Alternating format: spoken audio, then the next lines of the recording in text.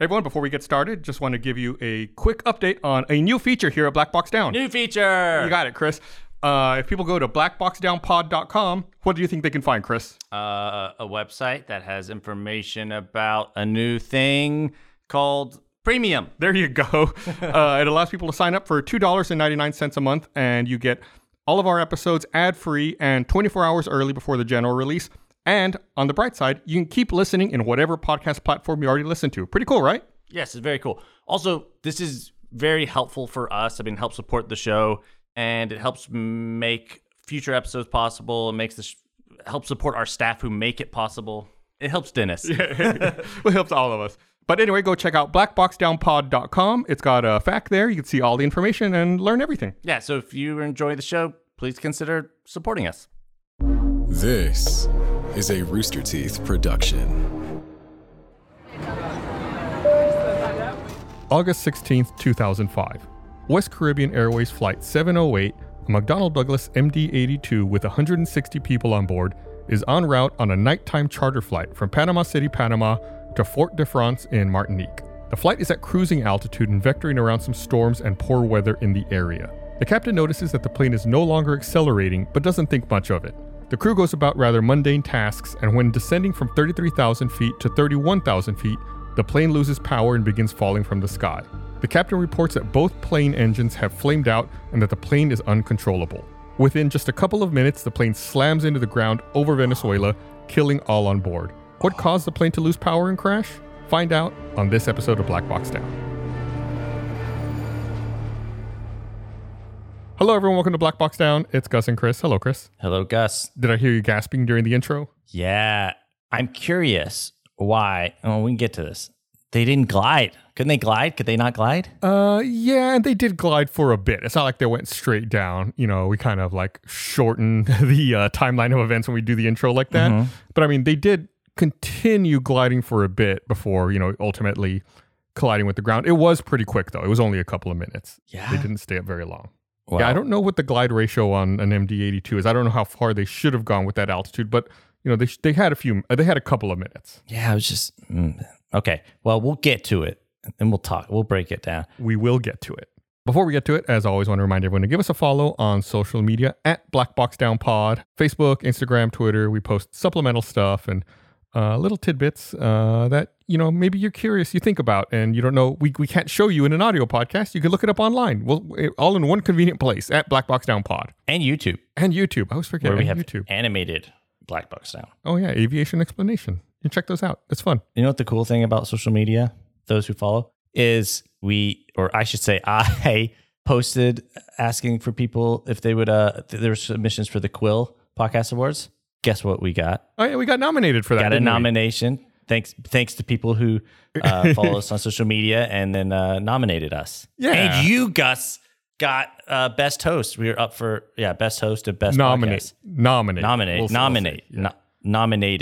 There you go. You got it. You got best host nomination. Yeah, we'll see. Well, we'll see how the awards go. I think maybe by the time this episode comes out, those awards will be out. I don't know, but maybe we'll see. But thank you for those who follow us and nominated us. Or big Gus. Thank you. Us big and Gus. We need to come up with a term for our listeners. Big thank you to the flight crew, or I don't know.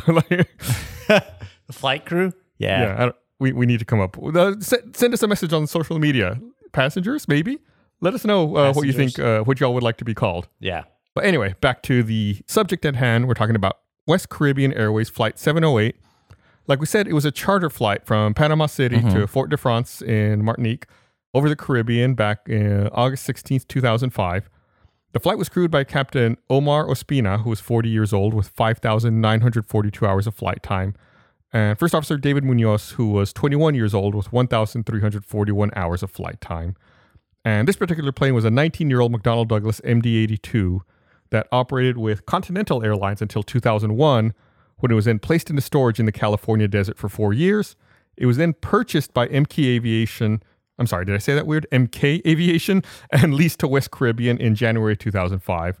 And there were 6 flight attendants and 152 passengers on board. So why would you put a plane in storage for 4 years? Why wouldn't you keep it in circulation? And then wouldn't that cause problems keeping it in storage like that? Continental Airlines, I don't know specifically why Continental did that, but in general, most likely they were phasing out this kind of plane, or they didn't want to use this particular type of plane anymore. So they probably just put it in storage. This is very common. There's storage facilities like this in the California desert and Arizona, like places where it may get hot, but there's not a lot of humidity. Oh, that makes sense. Yeah, it's common. And then, when they pull it out of storage, it's not like they roll it out of storage and then just immediately start putting people on it. They go through maintenance and checks and make sure that it's still airworthy. Very common, very, very common thing to happen. I never thought about storing like mechanical things in places with low humidity. That's I don't know why. I mean, it's just, but that makes a lot of sense. Very common to store planes in the southwestern portion of the United States for that reason. May seem weird, but not that big a deal. They put it appropriately in storage, and then someone else wants to use it so they can fly it. I am personally, as a passenger who have I've done quite a bit of flying as a passenger in commercial aviation. I do not like the MD-82. I hate being a passenger on this plane. Why? It's just kind of cramped and old. So, and it, like we said, at the time this incident happened, it was 19 years old, which isn't super old for a plane. Yeah. But, there are newer, more comfortable planes to fly. No way it had in-flight entertainment. No, it definitely did not. The MD-82 is like an evolved version of the DC-9. It's like, you would recognize it if you saw it. It's, kind of what you would consider like a regular size passenger plane, but the engines are not under the wing. They're at the back of the fuselage, like kind of back by the tail, mounted on either side of the fuselage back there. It's a little unusual from that aspect. Kind of thick. Kind of thick. Like in the butt. God, Chris. Am I wrong? If the butt of a plane, like you said in the back, would that be right? It has some junk in the trunk. And it is kind of in the trunk. Okay. Anyway, sorry. Anyway, so this particular flight, 708, originally was supposed to depart from Panama City at 10:50 p.m. local time, but it had a 2-hour delay and ended up taking off at 12:58 a.m., so almost 1 in the morning. Okay. The crew reached their cruising altitude of 31,000 feet at 1:26 a.m., and they were traveling at a speed of Mach 0.74, which is 493 knots, 567 miles an hour, or 913 kilometers an hour. At 1:33, which is a couple minutes later, the crew asked air traffic control to alter their path to avoid some storms. And 6 minutes later, they also requested clearance to 33,000 feet and began their climb 10 seconds later. So like I said earlier, some bad weather in the area. They're kind of trying to fly around it, and then they're climbing up from 31,000 to 33,000 feet. Okay. The autopilot was in Mach select mode and was ordered to maintain a speed of Mach 0.75, so about the same speed that I just said that they were already at. The climb was interrupted twice, each time for about 20 seconds. First at 1:40 and 43 seconds at an altitude of 31,450 feet, and the second was about a minute later at 1:41 and 50 seconds at an altitude of 32,300 feet. During both interruptions, the Mach speed stabilized, but dipped when the climb started again. So essentially, the mode that they're in, the plane's trying to maintain a speed and climb, but as it's climbing, the speed dips down, so it interrupts the climb, regains speed, and then starts climbing again. But it's able to come out of it, so it just stops. Yeah, it's not like they lose speed entirely. It's just the speed dips, so the plane kind of levels out to gain more speed and then continues its climb. Okay. 6 seconds after the second climb interruption, the autopilot was put in a vertical speed mode, and then the auto throttle mode changed to Mach EPR limit mode. And we've talked about vertical speed mode before. It's where they dial in a specific vertical speed, and that's what they tell the autopilot to climb at. So they might say, I don't know what number they put in at this point, but they might say, they might tell the autopilot, climb at 500 feet per minute. And then it doesn't worry about the speed. It's just going to climb at 500 feet per minute. Or I should say it doesn't worry about the speed. It only worries about the vertical speed, about the climb or the descent. And it does that automatically, but it still maintains enough speed to keep it from falling, right? We've had incidents where that doesn't happen. Well, because it's that one time where the pilots were doing kind of a joyride, trying to get as high as they wanted to. Yeah, they did engage vertical speed mode there, yes, and they were too high for the vertical speed that they input. That is correct. That was in that episode. Okay. They also changed the auto throttle mode to Mach EPR limit mode, and that means that the auto throttle is going to control the engine thrust to achieve and maintain the thrust rating selected by the pilots. So they also put in a thrust rating, and then the auto throttle meets that and makes sure it keeps that thrust rating. Okay. Is it possible to do two types of autopilot or auto controls that are counter to each other where they don't work and function? That's a big question. I can't answer that with any certainty just because there's so many different types over so many different kinds of planes. And I'm also never flown a plane like that, so I don't know. I can't answer that. However, speaking to that, in this particular instance, the way that the autopilot and auto throttle are set up, the Mach value that they put is lower than the selected Mach speed, and the aircraft had already reached the maximum permissible thrust, above which the protection of the engines could no longer be guaranteed. So they're skirting around what you're asking. They're kind of starting to ask the plane to do things that maybe are outside of its limitations. Oh, they should. Why? Just because? Well, I mean, I think that, in this particular case, they were probably getting frustrated with the autopilot disconnecting during the climb because of the speed. So they're trying to kind of force it to get up to 33,000 feet. But is it disconnecting because it's not supposed to do it? Is that what it's? It was disconnecting because the speed was dropping below what it wanted. You're asking good questions. I can't answer those without spoiling where we're going. So you're on the right track, Chris. Okay. So while all this is going on, at about 1:42, the captain asked the first officer to disconnect the engine anti-ice systems. 10 seconds later, there was an EPR increase. Remember, EPR is the engine pressure ratio. It's a measure of the engine power. And the average EPR value for each engine changed to slightly over 2.0. And when they run these anti-ice systems, it takes a little bit of power away from the engines to run the anti-ice. So that's probably why he asks for the anti-ice system to be turned off. That way they get a little more power and the engines can keep pushing them up to where they need to go. And it's the thing that keeps the engines from being iced? Correct. And it's the anti-ice protection system. I believe it's, in this particular plane, I believe it's not just the engines. I believe it also routes hot bleed air from the engines over the wings so that ice doesn't accumulate on the wings as well. And this is bad policy, right? Well, I'm going to talk about that in a second. Okay. But yeah, there is more to it than that. Typically, I'll talk about, I want to answer your question, but I'll talk about it more in a second. Okay. So at 1:43, the aircraft reached flight level 330 and accelerated to a speed of Mach 0.7. 2 minutes later, the captain said, "I couldn't get it to accelerate." And then the first officer got up to go use the restroom. So they're maintaining their speed. It's just they can't go any faster. At 1:46, the aircraft reached a speed of Mach 0.72 and the EPR increased to 2.02. About 46 seconds later, the angle of attack decreased to 2.9 degrees nose up and the speed increased to Mach 0.73. And the aircraft remained in level flight at 33,000 feet. At 1:47 and 28 seconds, the aircraft reached the target speed of Mach 0.75, and the angle of attack decreased to 2.6 degrees nose up. So they've reached their altitude, they've reached their speed, everything should be okay at this point. Okay. But again, at this point, the captain says, once again, "I can't accelerate." At 1:48, with a speed of Mach 0.75, the auto throttle reduced thrust and changed the mode to maintain Mach speed. At 1:49, there were variations in the EPR values that probably indicated activations of the anti-ice systems and the speed began to decrease. The EPR values that were recorded at this time are consistent with the values when the anti-ice systems are turned on during cruise. I think I know. I bet if I could take a guess at what happened, but I don't want to yet. Take a guess, why not? Okay. They turned off the anti-ice thing and the things that determine the speed, like the whatever the meters, they get frozen over, and then so the autopilots think that they don't work, and all the the plane's meters and stuff aren't working, and so they all like shut down and don't work or something like that. That's a good guess. We've had episodes like that, right? Where it's definitely a real possibility. You think about it. They're flying through wet weather. Obviously, I said they're storms.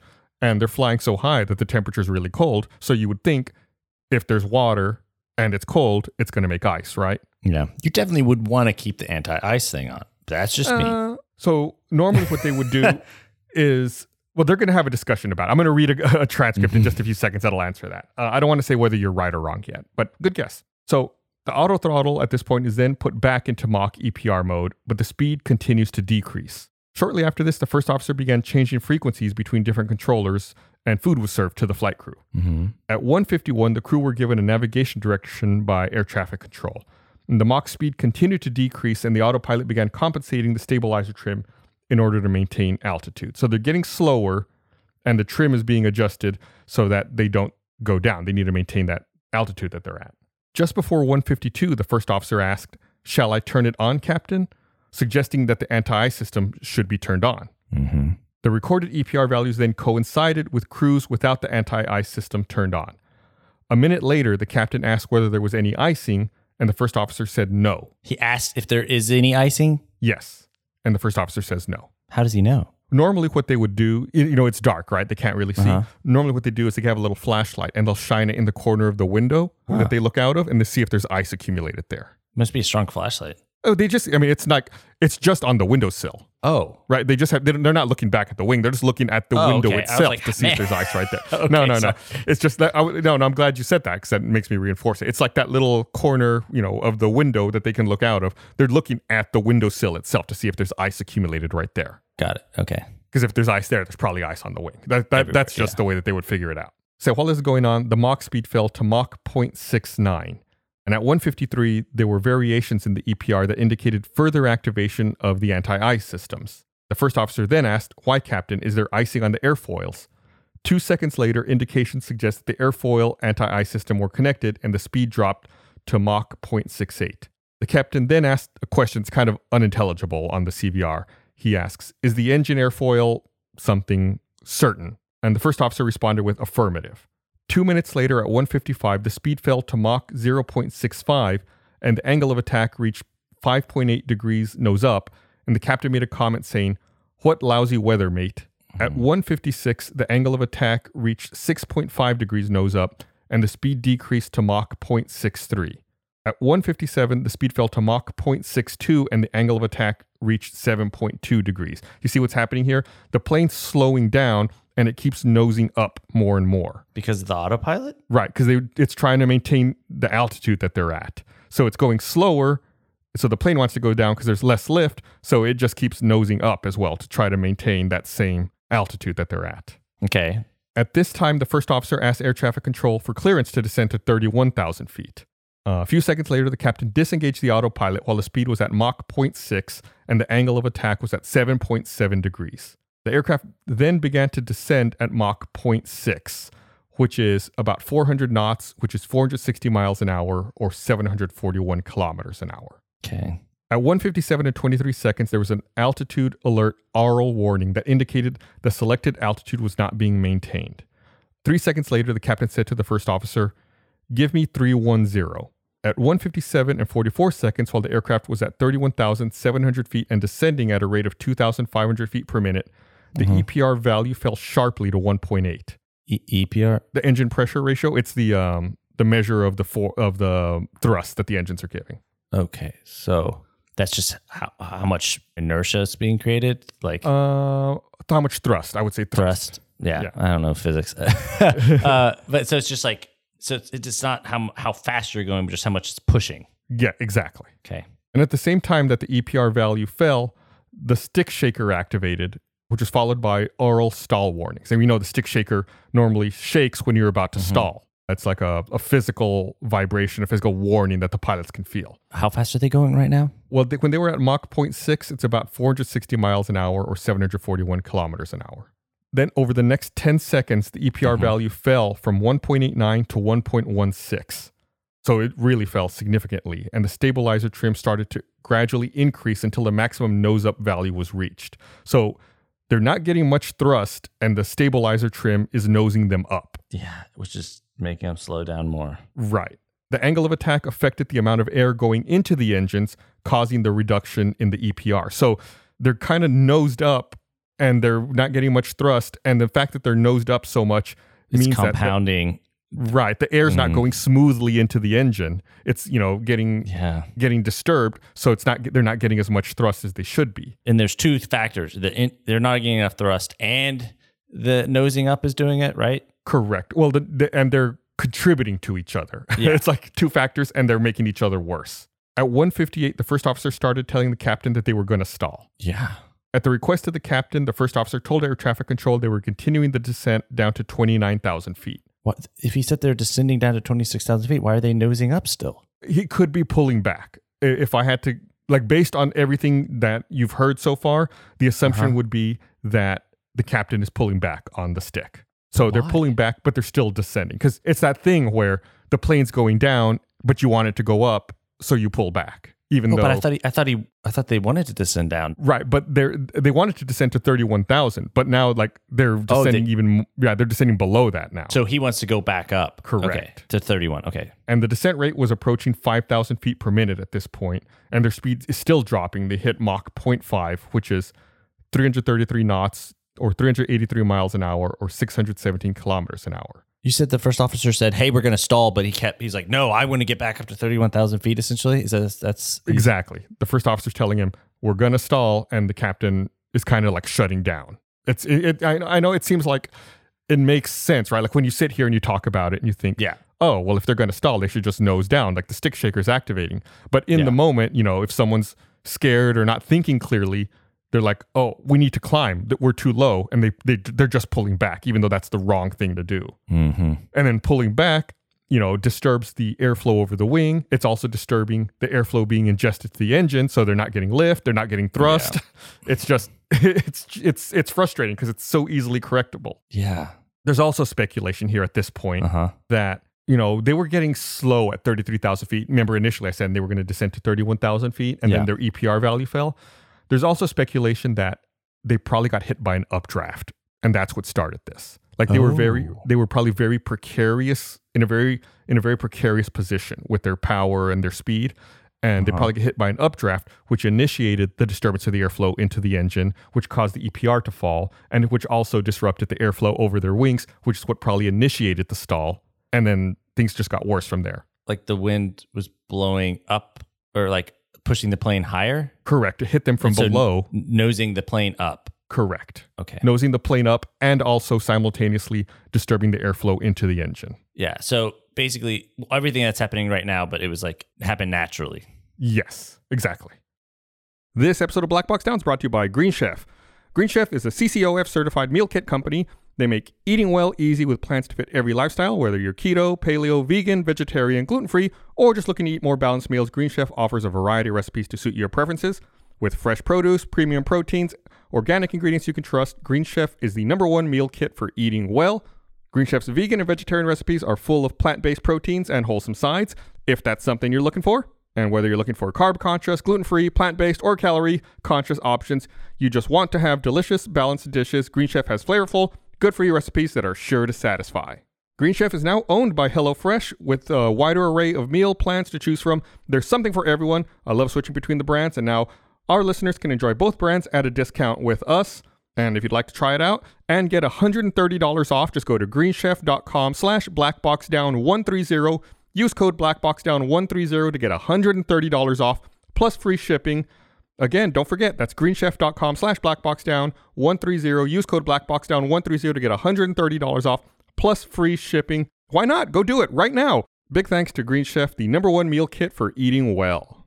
This episode of Black Box Down is brought to you by Lectric e-bikes. We all love riding bikes, right? It's fun. I mean, you learn how to ride a bike when you're a kid, and you continue to know how to ride a bike throughout your adult life. But eventually, well, me personally, I reached a point where I was like, oh, I love riding a bike, but I'll admit it, I'm a little lazy. Sometimes like, it's a little inconvenient to take a bike there. It's a lot of work. That's where e-bikes come in. They're great. They really help it, make it a lot easier to get around on a bike and still enjoy that feeling of riding around on a bicycle. Finally, there's an e-bike made for everyone. Lectric e-bikes. They start at just $999. They're the fastest growing e-bike company in the US. It's easy to see why. Electric bikes are affordable, customizable, they ship free, fully assembled. Plus, they quickly fold in half. No bike rack or truck required.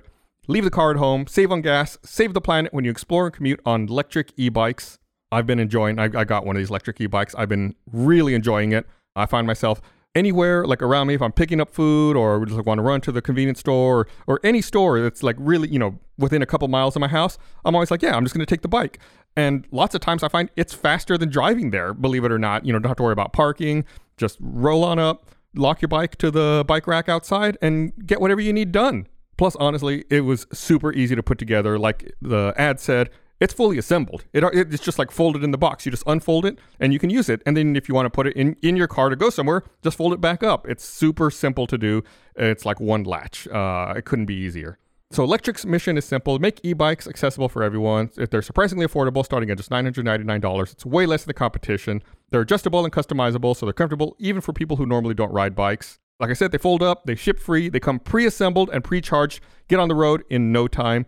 The battery's hidden away in the frame of the bike. It's a little LCD display that shows your speed, your range. You can adjust your power level. Super, super easy to use. You can cover up to 45 miles at up to 28 miles per hour on just a 4 to 6 hour charge. That's some serious range, going pretty fast. It's unbelievable. It's so awesome, so fun. Way more eco-friendly than driving a car.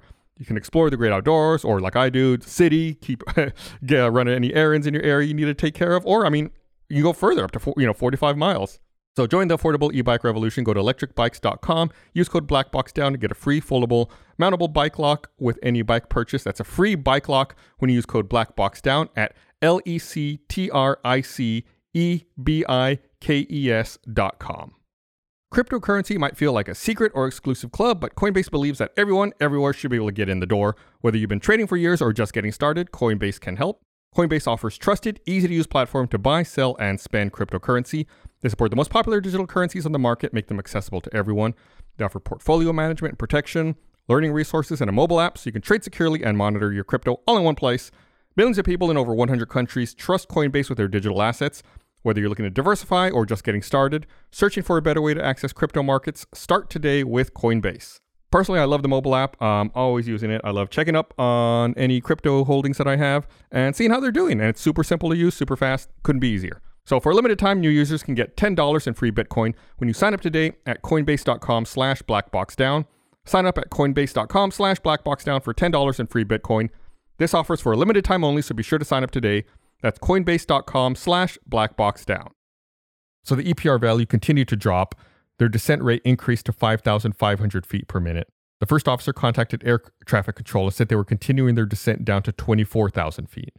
The controller asked if there was any problem, and the first officer replied saying they had suffered a flame out on both engines. Are the engines actually flamed out right now? Are they not I'll running? give you a little spoiler. No, they're not flamed out. Oh. Their EPR values have fallen, which is why they think that there's a flame out. But in reality, the engines just aren't getting appropriate airflow. Yeah. So the controller cleared them to descend. Well, what attitude? Sorry, what attitude are they at? Like their pitch up? What is it? I don't know what it's at this moment. The last pitch information I had was about just under 8 degrees nose up.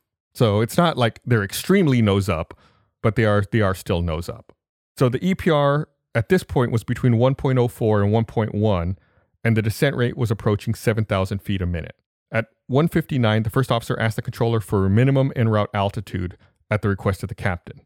The controller asked for their position and distance from Puerto Cabello, but the first officer replied with negative. The air traffic controller they're talking to doesn't have radar. So that's why they're asking, well, where are you? Mm-hmm. The controller asked again for a position reference in relation to a couple of different locations, but the first officer again replied with negative. I mean, they really don't know where they're at specifically either, or precisely. Are they close to the airport at this point at all? Oh, they don't know. They're just over Venezuela as far as they know. And they were supposed to continue on. They're going to Martinique. They're going to an island out in the Caribbean. So no, they're not close to their destination.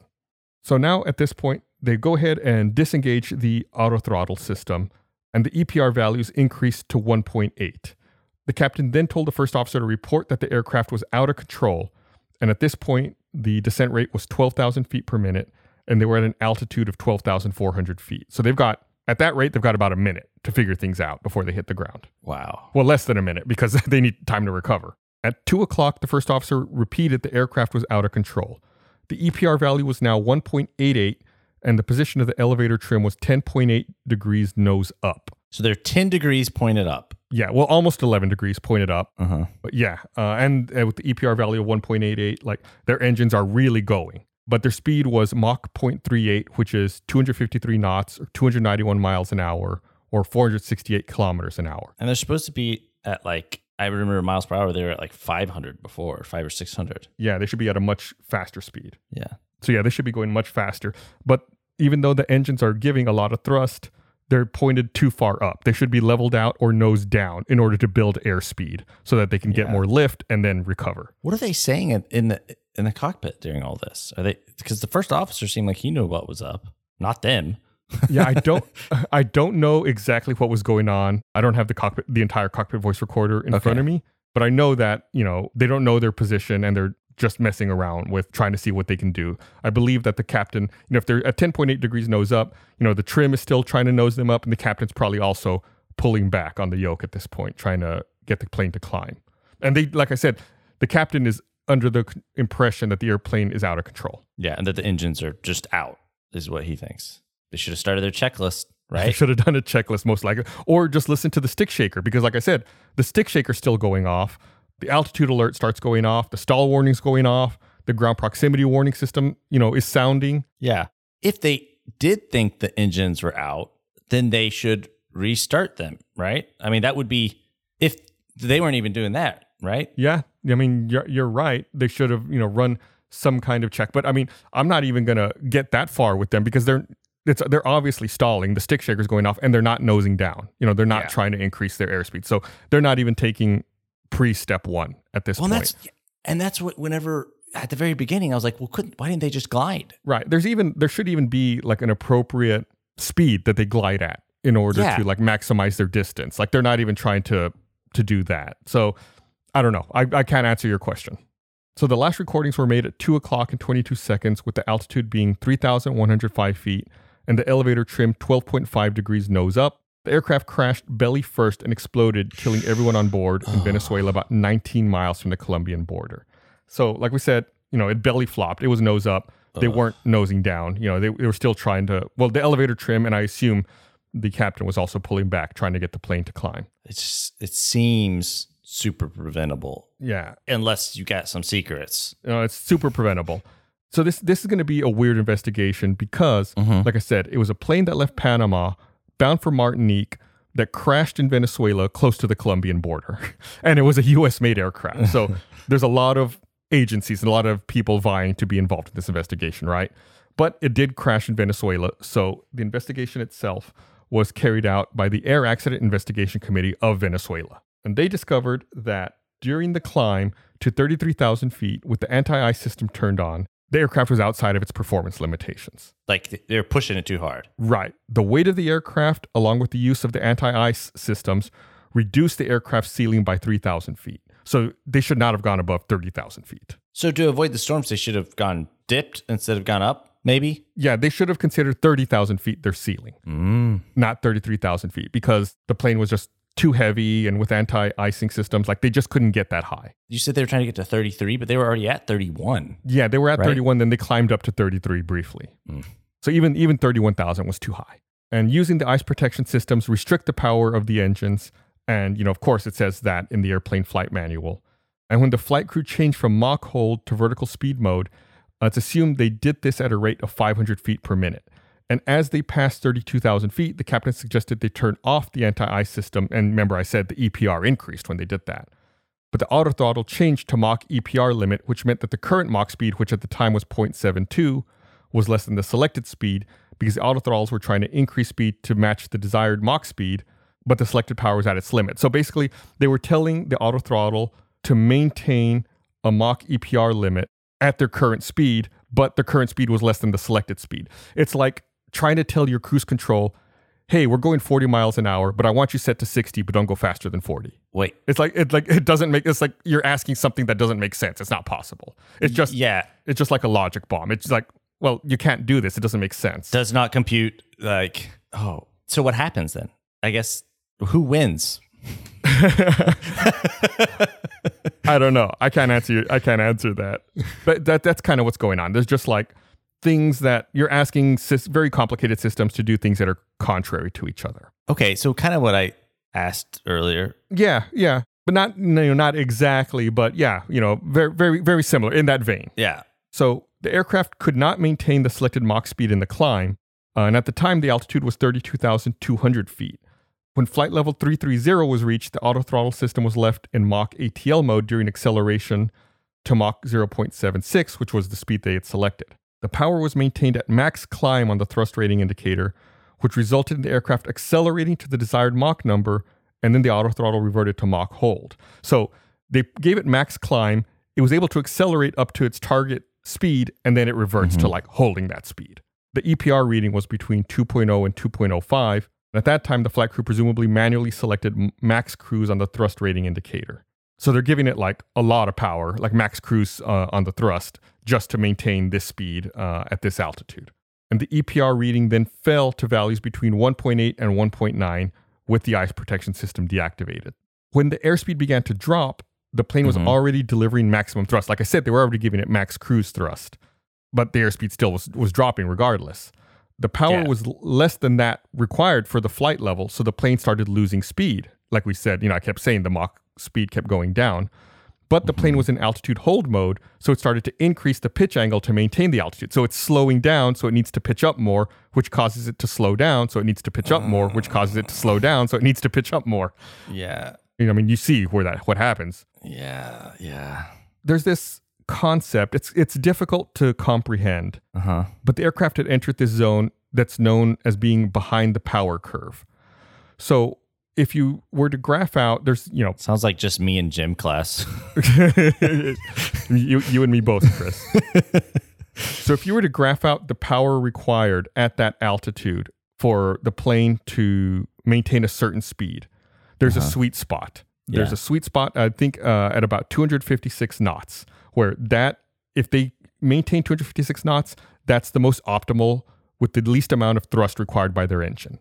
If they go any slower, it doesn't make any sense. But if they go any slower, it requires more thrust from their engines. I get it, because there's like this equilibrium of like they're getting enough wind to go through. Yeah. Right? To give it enough lift and thrust. Yeah, it makes sense. Yeah. It can be difficult to wrap your head around, but it's like this is the most efficient speed. If you want to go faster, you need more power. If you want to go slower, you need more power. Yeah. Even driving around, it's like there's a speed and an acceleration that you can hit where you're like back. Yeah. Yeah. My car has a thing where it's like a little green light comes on that says you're being efficient. Oh, yeah. Fuel efficiency. That's a good way to think about it. But in this case, it's thrust. Thrust efficiency. Mm-hmm. So they're behind the power curve. And the only way to get out of this is to descend. It's like to nose down in order to increase power, because they can't give it more thrust because they're already at max cruise thrust. However, during this phase, they were preoccupied because they were having their meals delivered to them and they were talking with air traffic control. Oh, no. Remember I said that all this is going on. So they were distracted, and this contributed to them not noticing the change of mode and the aircraft's gradual loss of speed, which resulted in their losing situational awareness because they were not taking proper account of the changes that were happening in attitude and performance and what was going on with the plane. Should you, on just a commercial flight, should you ever be pushing a plane to its limit? You should never be like, yes, go as hard as you can. Should you? Probably not. No, unless there's a good reason for it. You're right. These are indications that something's not right. And in this case, they were higher than they should have been, right? Like we said, the plane should have been at a lower altitude, get a little more oxygen into the engines, a little more lift under the wing. Yeah, these are indications that something's wrong. Yeah, does that, though? Just on a normal flight, do they ever have a plane go to its max engine? Generally, in general, it happens, but to keep it sustained, I'm going to say that's unusual. Yeah, because it'd be really inefficient. Yeah, and right? You're really running the engine hard. You want to let off a little bit. It's like when you accelerate or you're driving, you don't constantly mash the accelerator down as far as it goes and then let go. Yeah. So they continue to keep the aircraft at a flight level, which, according to the performance tables and graphs, it should not have been at. They should have been lower. And at one point, the captain maybe starts to get an inkling of this, remember, because he wants to descend to 31,000. And, he disengages the autopilot. But as they're descending, as they're passing through 31,700 feet, he pulls back on the control column. And it's thought that at this point, his intention was to stabilize the aircraft at that level. At 31? At 31,700. When they were transitioning from 33,000 to 31,000. And, it's hard to say why he did that. It's like I said, it's speculated maybe there was an updraft. Maybe there was some buffeting over the wings because the aircraft was about to stall. Whatever the reason, it pitched up to about 7.5 degrees nose up. And then that's when the stall warning started. And then that's when they started losing their EPR value in their engines. And, it's in the report, they speculate the loss of power is probably because of the variation of the input airflow, which is what I mentioned, like turbulent air is going into the engine now. It's not as smooth because of the steep angle of attack, possibly because of an updraft. And it's assumed, based on the information from the cockpit voice recorder, that the captain was focusing on the instrument indications for the engine, even when the first officer said the aircraft was stalling. So, the first officer saying, we're going to stall, but the captain is just staring at the engine information on his instruments And he sees the thrust, the EPR go down. So that's why he's obsessed with, oh, we have a flame out. So he's just preoccupied with the engine. But okay, this is going backwards. How do they not know how high to fly that plane? Like, is it not written? Is it not? It should be like on the dashboard. Like, don't go this high. Like, right? I mean, well, in how do this they not case, know that? It's not like a set number. It varies depending on the aircraft's weight. Okay. And if you want to get into the nitty gritty, this plane was probably heavier than they thought it was. Oh. Which is also why, remember I said initially they were cruising at 31,000, then they climbed to 33,000. The reason that they waited for that climb is they needed to burn fuel to get the weight down in order to be able, to, in their mind, to go up. But the plane was heavier to begin with than they thought. So that's why they started having trouble. When I said it is a thick plane, this is a thick plane. It is. It is. So, like we said, the aircraft continued to descend, and because of the inappropriate action taken, they were increasing the nose-up angle. The aircraft's drag increased, at which point recovery was impossible given the remaining altitude. The airplane had entered, what's called a deep stall, and we've talked about these before. But these happen on certain aircraft that have like what they call a T-tail configuration, and the MD-82 has this, where the horizontal stabilizers are like at the top of the vertical stabilizer. And what will happen is, the stall is so bad, like a capital T. Yes, exactly. Like normally you think of it like the horizontal stabilizers are at the bottom, at the base of the tail, but in this case they're at the top, like a capital T. And what will happen is the wings disrupt the airflow so badly that the air's not even really hitting those horizontal stabilizers, which further exacerbates the stall. And so it's just not recoverable at this point? Like it's just... They got too low to a point where it wasn't recoverable. If they had initiated recovery at cruising altitude or at a high enough altitude, they just have to nose down, get the airflow smooth again, reduce below the critical angle of attack, and then they can fly out of it. But at this point, when they were, how many feet up? Well, what the report is saying is that they just reached an altitude where it was no longer possible. They just didn't perform recovery in time. Yeah. And then during the descent, no emergency warning was given to air traffic controller, nor was any mention made that the flight crew was going through their checklist, which is what you said. Like, why didn't they go through their checklist? There's no indication that they looked at their checklists. So at this point, you think it's easy to say this is entirely the pilot's fault, right? Like, or the captain, because the first officer said, there was a stall. Yeah. It seems like mostly his fault. Right. However, then I will say some things to share. Let's spread the blame around a little. The board also found there were serious issues with this airline that contributed to the crash. Oh. At the time of the accident, the airline was having financial problems, which affected its operations. I mean, they were buying desert planes. True. I mean, not that inherently there's anything wrong with it, like you said, but... You know how I said that they were delayed for 2 hours on their takeoff from Panama City? It's because they couldn't pay for their fuel. What? Yeah, they had to figure out how to finish paying for the gas that they were using. That's why they couldn't take off. That was the source of their 2 hour delay. Oh my, how? Right. So that's just indicative of how bad shape this airline is in at this point. Is there like a credit? Is it like a gas pump, a credit card declined? Like what? Or was the airport like, nah, now you got to pay your debts? That's probably what it was. They probably had racked up some bills and they needed to pay them. Oh my. The aircraft involved was the last of the MD-80 series that the airline owned. And just 5 months earlier, they had an accident where a smaller plane had crashed on takeoff due to an engine flame out. In 2005, the airline was sanctioned twice by the Colombian Civil Aeronautical Authority, once for an excess weight of 1,652 kilograms on a flight, and once when an annual inspection revealed infringements on crew rest hours, flying time, and leave periods, failure to provide crew with regulation training, and inconsistencies in aircraft records and flight documents. They're pushing the crew too hard. Yeah. Just like their plane. Yeah. So to make matters worse, it turns out that they pushed their crew so hard that neither pilot had been paid for the previous 6 months. What? Yeah, the captain was moonlighting as a bartender to pay his bills. Oh my God. So what? And they just kept flying? Like how do you go that long without getting paid? I don't know. They probably were hoping that, the airline was going to figure it out and give them their back pay. And that's probably why they stuck around. It's like, well, they already owe me 6 months of pay. What am I going to do? There's sunk costs. Right. It's like a sunk cost fallacy. The committee notes, that not getting paid was affecting their egos. It was causing frustration. They had an unstable working relationship. Well, if he was moonlighting as a bartender, that means he probably wasn't sleeping enough. Exactly. Neither of the pilots had CRM training. They lacked sufficient emergency training and experience in this aircraft. It's just a big problem all around, right? I believe the crew resource management training or lack thereof because of how they weren't listening, didn't communicate. Yeah. Yeah, they had poor communication, no memory items, no checklist. It was just bad. Everything Gus loves. Yeah, oh God, everything I love about aviation.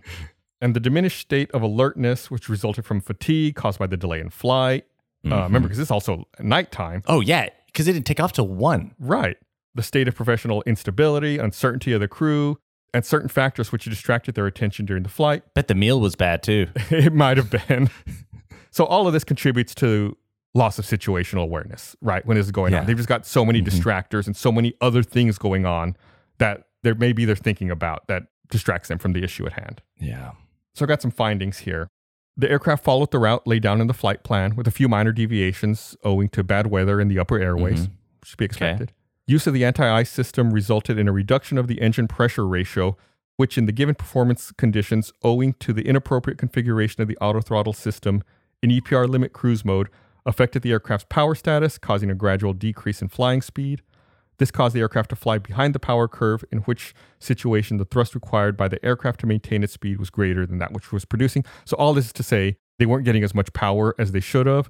Then the anti-icing helped rob it as well. And then, like I said, they fell behind the power curve, to which the only way to escape is to nose down and increase your speed. Wait, so you said the anti-icing robbed them, but you said they turned it off. Yeah, they kept turning it off and on, but eventually they turned it on at one point, and that's what also started losing or taking away some of their power. They kept messing with it. I think secretly in his mind, the captain knew that they needed. That's why he kept telling him to turn it on and off. I think in the back of his mind, the captain knew that it was, the power was being diverted to anti-ice systems. Yeah, so he knew that they needed it, so he let it warm up for a bit and turn it because I think if I had to guess, yes, I think so. The evidence also shows there was inadequate monitoring of the speed indications, as a result of which the continuous loss of speed was not identified, whereupon there was a drop in power, resulting in the aircraft ending up behind the power curve with a steep angle of attack. So they weren't watching what their airspeed was, and that's bad. They ended up too slow, which just kind of exacerbated their problems. The crew recognized a degree of deterioration in the performance of the aircraft and asked to descend to flight level 310. As the aircraft reached approximately 31,700 feet, there was a fall in engine thrust, at which point the stall warning system was activated together with the stall warning horn. So it's like we said, at 31,700, the stall warnings go off. At the point when the stall warning system was activated, the angle of the horizontal stabilizer trim started to gradually increase until it reached full nose-up position. So they're even fighting their trim, which is trying to make the nose of the plane go up because it wants to try to maintain its altitude. The engines were operating at high revs, producing power seconds before the aircraft collided with the ground. So that's just telling you that the engines were operating normally when they hit the ground. There was no problem there. The financial crisis affecting West Caribbean generated an unfavorable climate for air operations by creating an environment characterized by uncertainty and stress. Like we said, distractions. No account was taken either in the flight planning or in the flight dispatching of the limits laid down in the performance tables with regard to takeoff weight, planned flight level, aircraft weight throughout the flight, or propulsion ceiling. This is kind of what you were asking about. Like, isn't it written down in stone how high they should go? Or there's tables for all of this, but they really didn't pay attention to it when they were planning their flight. Like the crew or the company, who didn't pay attention? Both, okay. Both. They call it dispatch. The dispatch who creates the flight plan to give to the crew, and the crew when they receive the flight plan and look at it. First of all, dispatch should make sure it's good and then give it to the crew, and then the crew should get it, double check it, and be like, yes, this is good. They were just kind of rubber stamping, not really giving thought to this specific flight. There's also no evidence that the flight crew were aware of the aircraft's performance limits in the given condition. They were probably also unaware of previous accidents affecting MD-80s. It's just you did a good job of spreading the blame. Thank you. I was like, man, I was like, the pilot was stressing me out. Now I feel for him. Yeah, I can't imagine that stress of like not getting paid for 6 months. Like, you're a pilot, you're a very trained, skilled professional, and you're still working. Yeah, and you're not getting paid, and you have to get a second job, like which is robbing you of your sleep, which you need in order to do your main job. And I mean, at 6 months they like I don't know, finance places are like, oh, make sure you have like a good 3 to 6 month buffer of like in case of an emergency, right? That's like the general rule, right? And that's a lot to have. That is a lot. And he's past it. That's Yeah. crazy. So yeah, like you said, a lot of blame to go around.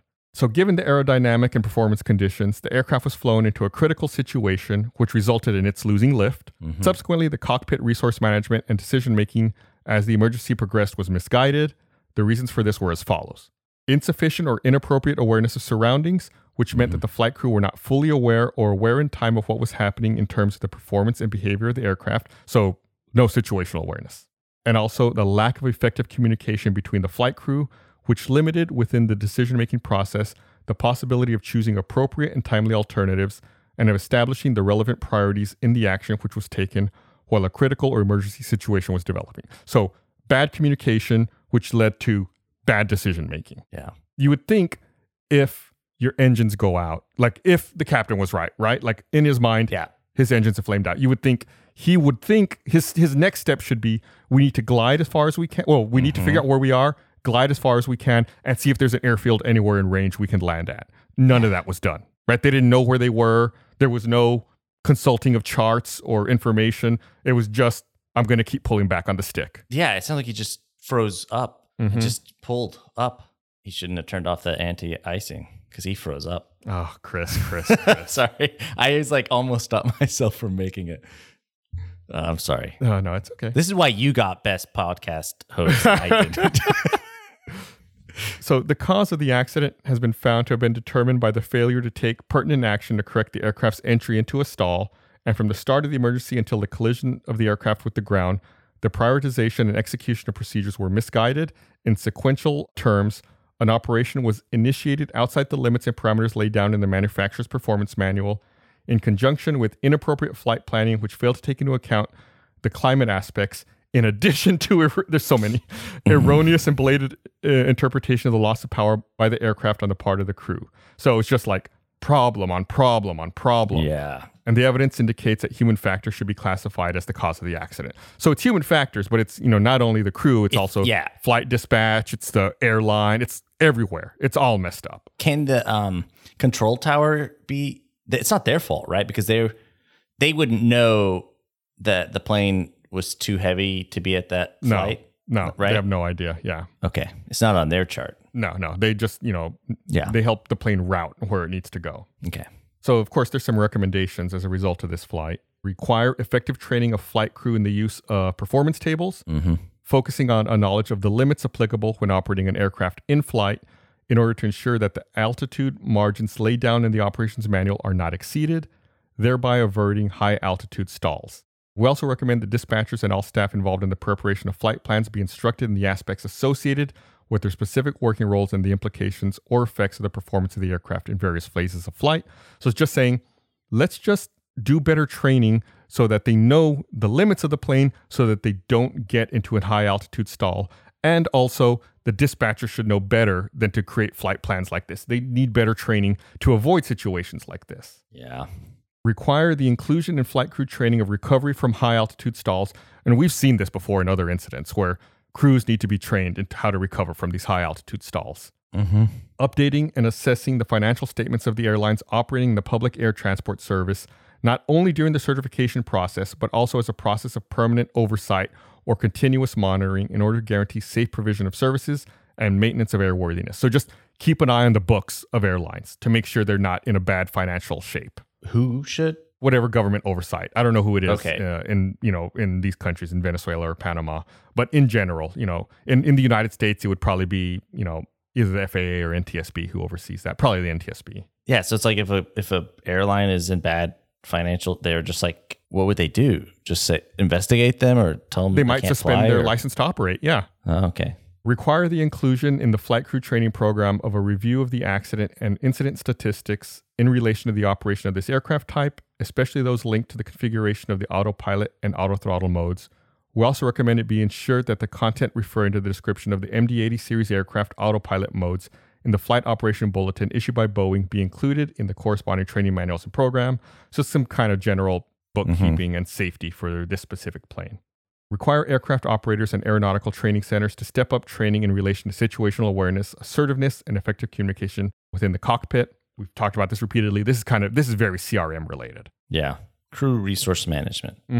That kind of ties in. It goes on to say, like, in order to bring about definitive change in the operational culture in flight crew, in the course of which open consideration should be given, with the professional maturity the aspect requires, to the establishment of specific measures and procedures to improve the interchange of ideas between flight crew so the decision-making process can be carried out in a timely and appropriate manner without producing obstacles or conflicts of competence during flights, and so that agreements, clear and precise positive rules can be established before takeoff for the purpose of ensuring appropriate planning and execution of these flights. This is a long one, but essentially if you remember, there was a big age gap between the captain and the first officer. So they're talking about kind of like equalizing the playing field so that the first officer who's younger doesn't feel intimidated to where he doesn't speak up and doesn't say anything. So it's about like making sure if you have a concern that you voice it and that it's given appropriate consideration. Like even though he's younger, he still put in the time. He's still up there in the cockpit flying the plane. Well, and he was the one who did correctly diagnose that they were stalling. And that's why like you need to pay attention to what these, what the pilots are saying. Yeah. So as a result of the crash, West Caribbean Airways was grounded one day after the crash occurred, and they went bankrupt October 2005. They I'm no not longer surprised. fly. Yeah. Yeah. I mean, they were already in awful financial shape leading up to this. And that was it for them. Another frustrating one because it feels entirely avoidable. There's no reason that this should have happened at all. Yeah. But that's it. That's pretty much all of this West Caribbean 708. Very frustrating flight. If they had just, when they realized something was wrong, just nose down to gain some airspeed, everything would have been okay. I know. Oh, well, nothing you can do. Yeah. Except for listen to this podcast. So then you know. So then for the future. Just nose down. Yeah.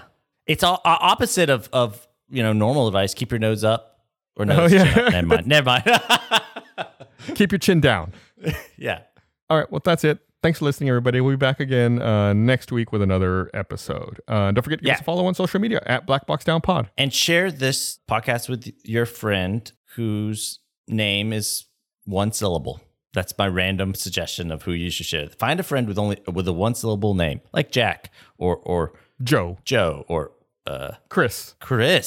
What's a female? Tina. No, that's two. I know. I kept thinking. I was like, Mary. No.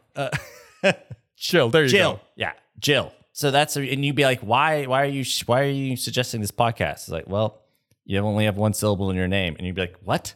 That makes no sense. Listen to this episode. It'll make sense when you listen to it. Yeah. Okay, before we go, just one more reminder. Don't forget to check out blackboxdownpod.com. We got a new way to directly support this podcast. For $2.99 a month, you get all of our episodes ad-free, and you get 24 hours early access before the general public, and you can keep listening in whatever podcast platform you already listen on. That's like not even a cup of coffee. That's like half of a Starbucks. It's sad that that's true. Coffee can be expensive now, can't it? I guess if you make it at home, it's cheaper. But this is cheaper than going out and buying a cup of coffee somewhere. $2.99. Yeah, with gas prices. That's true. Fuel is like we like to call it. Oh, yeah. Anyway, go check out blackboxdownpod.com. It's a great way to directly support this podcast and totally optional. If you don't want to, no sweat. It's totally fine. Keep listening to the podcast. But if you want to, it's there as an option. Thank you, especially to those who do it. All right. Thanks for listening, everybody. Bye.